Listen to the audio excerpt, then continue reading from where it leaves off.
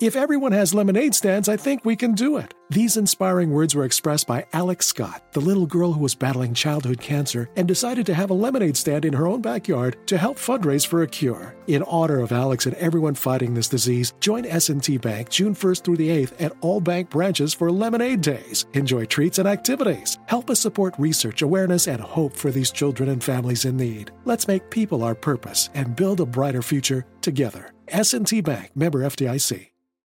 When you buy Kroger brand products, you feel like you're winning. That's because they offer proven quality at lower than low prices. In fact, we guarantee that you and your family will love how Kroger brand products taste, or you get your money back. So next time you're shopping for the family, look for delicious Kroger brand products, because they'll make you all feel like you're winning. Shop now, in-store, or online. Kroger, fresh for everyone. This is the Mike Tomlin Game Day Podcast with Steelers Digest editor Bob Labriola. Okay, Coach, in your assessment of the game in Miami, you said that it took your defense some time to acclimate and get a feel for what was an unfamiliar group of players, one of whom was, as you described it, a left-handed quarterback and some of the things they do. What were you referring to in terms of a left-handed quarterback and some of the things that they do? You know, just the things that happen offensively with a left-handed quarterback. A lot of their misdirection passes are to the defense's right. Their strong side route combinations are to the defense's right. And so the defensive right corner and people like that, or the defensive right end or the defensive right outside linebacker, we're seeing things that normally left corners and left edge players see. And so it probably takes a little time to get acclimated to that and the understanding of that. And that's just football. To replicate some of those skills and talent, sometimes quarterback mobility in the form of a left-hander, there's this scarcity of that talent combination. And sometimes it takes an in-stadium experience to get acclimated to the realities of it. Another point you made is that, quote, we've got to get more pressure on the quarterback. What qualifies as pressure? You know, making them operate in an uncomfortable circumstance. Sometimes, you know, it's not sacks, and I just wanted to make that point. The function of Miami's offense kind of reduces the potential for sacks. Everything is RPO and misdirection passes and changing of the launch point. And so you understand it from that component. But the pressure component is being disruptive, not allowing the offense to function in a normal pace that makes them comfortable. And that's about beating blocks quickly and affecting the normal flow of the offense. So pressure, I mean, to determine whether you got it, you put a stopwatch to it? I mean, It depends on the play concept.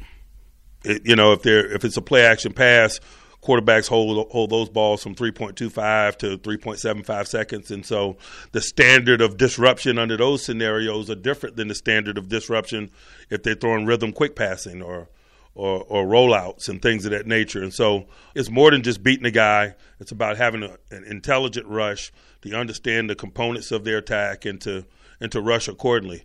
Pressure sometimes versus rhythm passing is just being aware that they're in a rhythm passing situation and you got your hands up and you're batting balls down, or you're making the quarterback trying to find a throwing lane in between hands that are in the air, and then maybe someone else gets home. And so that's what I mean when I'm talking about pressure. Pressure comes in many forms, and it's not just putting the quarterback on his back. So when you're playing a running quarterback, does the concept of pressure change against somebody like that? No question, because most of the time with a running quarterback comes different forms of offense. Misdirection passes, getting them on the perimeter, changing the launch point. Those are things that come with mobility. And so oftentimes it's one and the same in terms of the discussion. Another term that's often used in football these days, chunk plays. What qualifies as a chunk play? I think global definition is a 10-plus yard run and a 20-plus yard pass. If you look at analytically speaking, all this scouting services and things of that nature, I think it's becoming global to define those plays as runs of 10 yards or more and passes of 20 yards or more. Okay, so besides fast receivers running deep down the field and the quarterback throwing the ball far, how are chunk plays created? Run after. Guys winning individual matchups and getting chunks of space after, is probably the more probable and the more consistent way that those plays are made than the ones that you mentioned.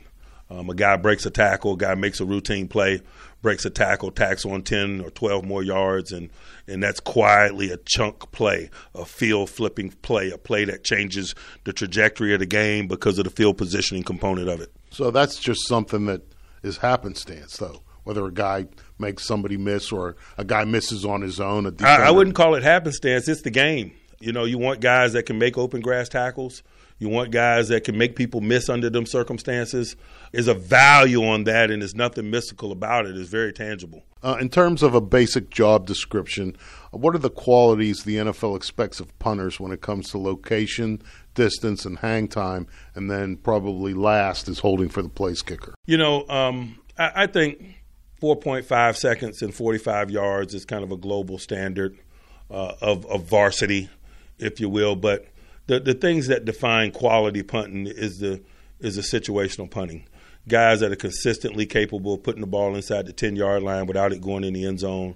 Guys that can directional punt and keep a dangerous return man at bay by making them cover horizontal distances to field the ball. And at times you might need to eliminate the potential of a return. Maybe you punt the ball, you get a penalty, and you have to repunt. You got a fatigue punt coverage group. Well, you want a punter that can put that ball 40 yards angled out of bounds, all net under those circumstances. And so forget the yardage as a standard. All the guys that are serious candidates to be NFL kickers can meet that 4.5 and 45-yard standard. It's the specialization.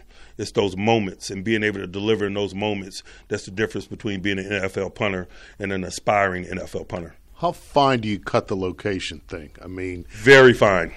Give me an example. On the numbers, on the sideline, inside the 10, not in the end zone. Very fine. Do you coordinate your coverage? Just say there's a lot of open grass. It's not a situation where the end zone is a factor. Do you tell the coverage, or does the coverage expect the punt to be numbers to the sideline on the right side? Every single kick, and not just our unit. That's a global deal. That's just NFL football. Every single kick that's directional has a coordinated coverage associated with it, and that's why it's so important to deliver intentions.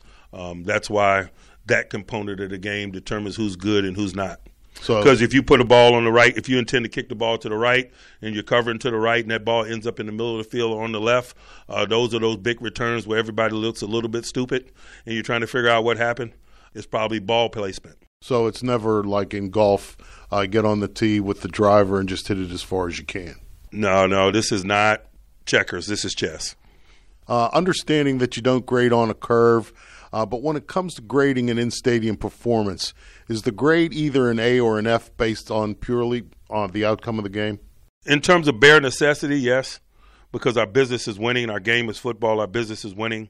But in terms of the things that are relevant to us, pushing this group forward, the maturation of this group individually and collectively, we break down and analyze the game, and there are varying degrees of success. But those are things that I prefer to keep in-house because oftentimes the public make too big of a story out of it or not enough of a story out of it. And so when I'm talking publicly, I talk about the things that we expect, and we expect to win. Our business is winning. And I try to leave some of the minutia, some of the degrees of success and failure to in-house because oftentimes when they get outside the house, it gets away from us. It gets overblown, understated, misinterpreted. It just depends on the agenda of the journalist. If everyone has lemonade stands, I think we can do it. These inspiring words were expressed by Alex Scott, the little girl who was battling childhood cancer and decided to have a lemonade stand in her own backyard to help fundraise for a cure. In honor of Alex and everyone fighting this disease, join S&T Bank June 1st through the 8th at all bank branches for Lemonade Days. Enjoy treats and activities. Help us support research, awareness, and hope for these children and families in need. Let's make people our purpose and build a brighter future together. S&T Bank, member FDIC. How would you assess Arthur Maulet's development from 2021 to 2022? I like the trajectory of it, and really it can be analyzed and measured just simply in the way that he communicates. His level of communication is on another level here in 2022 relative to 2021. And when a guy is communicating, it displays understanding. And he plays one of those interior positions where communication is a must.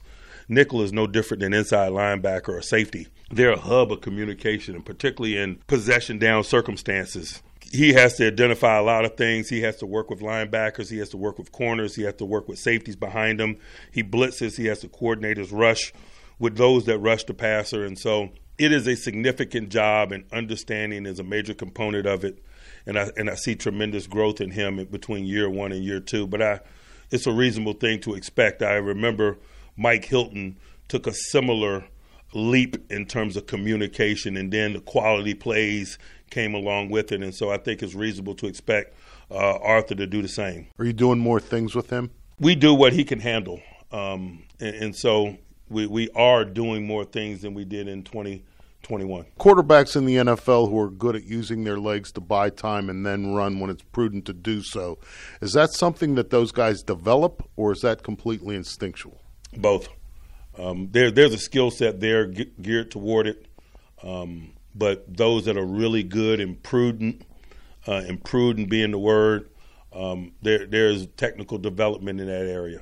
How many reads, like if it's your quarterback who's the guy who is mobile, how many reads should he go through before it's time to start looking for an escape lane? Depends on the play concept. Misdirection passes, if he's changing the launch point, usually it's a 1 to 2 read. If it's a possession down, a one-dimensional possession down, and the line to gain is 10, 12 yards downfield, you might full field read it and go through 4 intended receivers before you take off, because you got to get a greater distance in an effort to move the chains. And so a lot of it has to do with situation and play concept that dictate how many reads he goes through in a possession before he lets those natural instincts take over. Any pocket movement and things of that nature is never any more than 2 reads. The more one-dimensional the circumstances are, like third and long, the more reads he's probably going to go to before he goes to that tool, if you will. When a quarterback breaks out of the pocket, there are things that receivers are coached to do. What are the offensive linemen or the ineligibles coached to do? Keep working. That's a general term. Oftentimes they don't have knowledge of where the quarterback is once the play starts to get extended. And so a general rule, as opposed to head on a swivel trying to get sense of feel where he is, if you keep working, meaning the guy that you are blocking or intend to block, if you stay focused on him, he'll tell you where the quarterback is based on his movements, and then you fight against it. And so the general coaching point is to keep working, and the guy that you're blocking will oftentimes give you an indication of where the quarterback is, and it's your job is to fight that pressure and lean on that pressure and stay between him and where you think the quarterback might be based on his actions. 4 p.m. next Tuesday, the NFL trading deadline expires. Compared to other professional sports, why is the trading deadline in the NFL such a nothing event?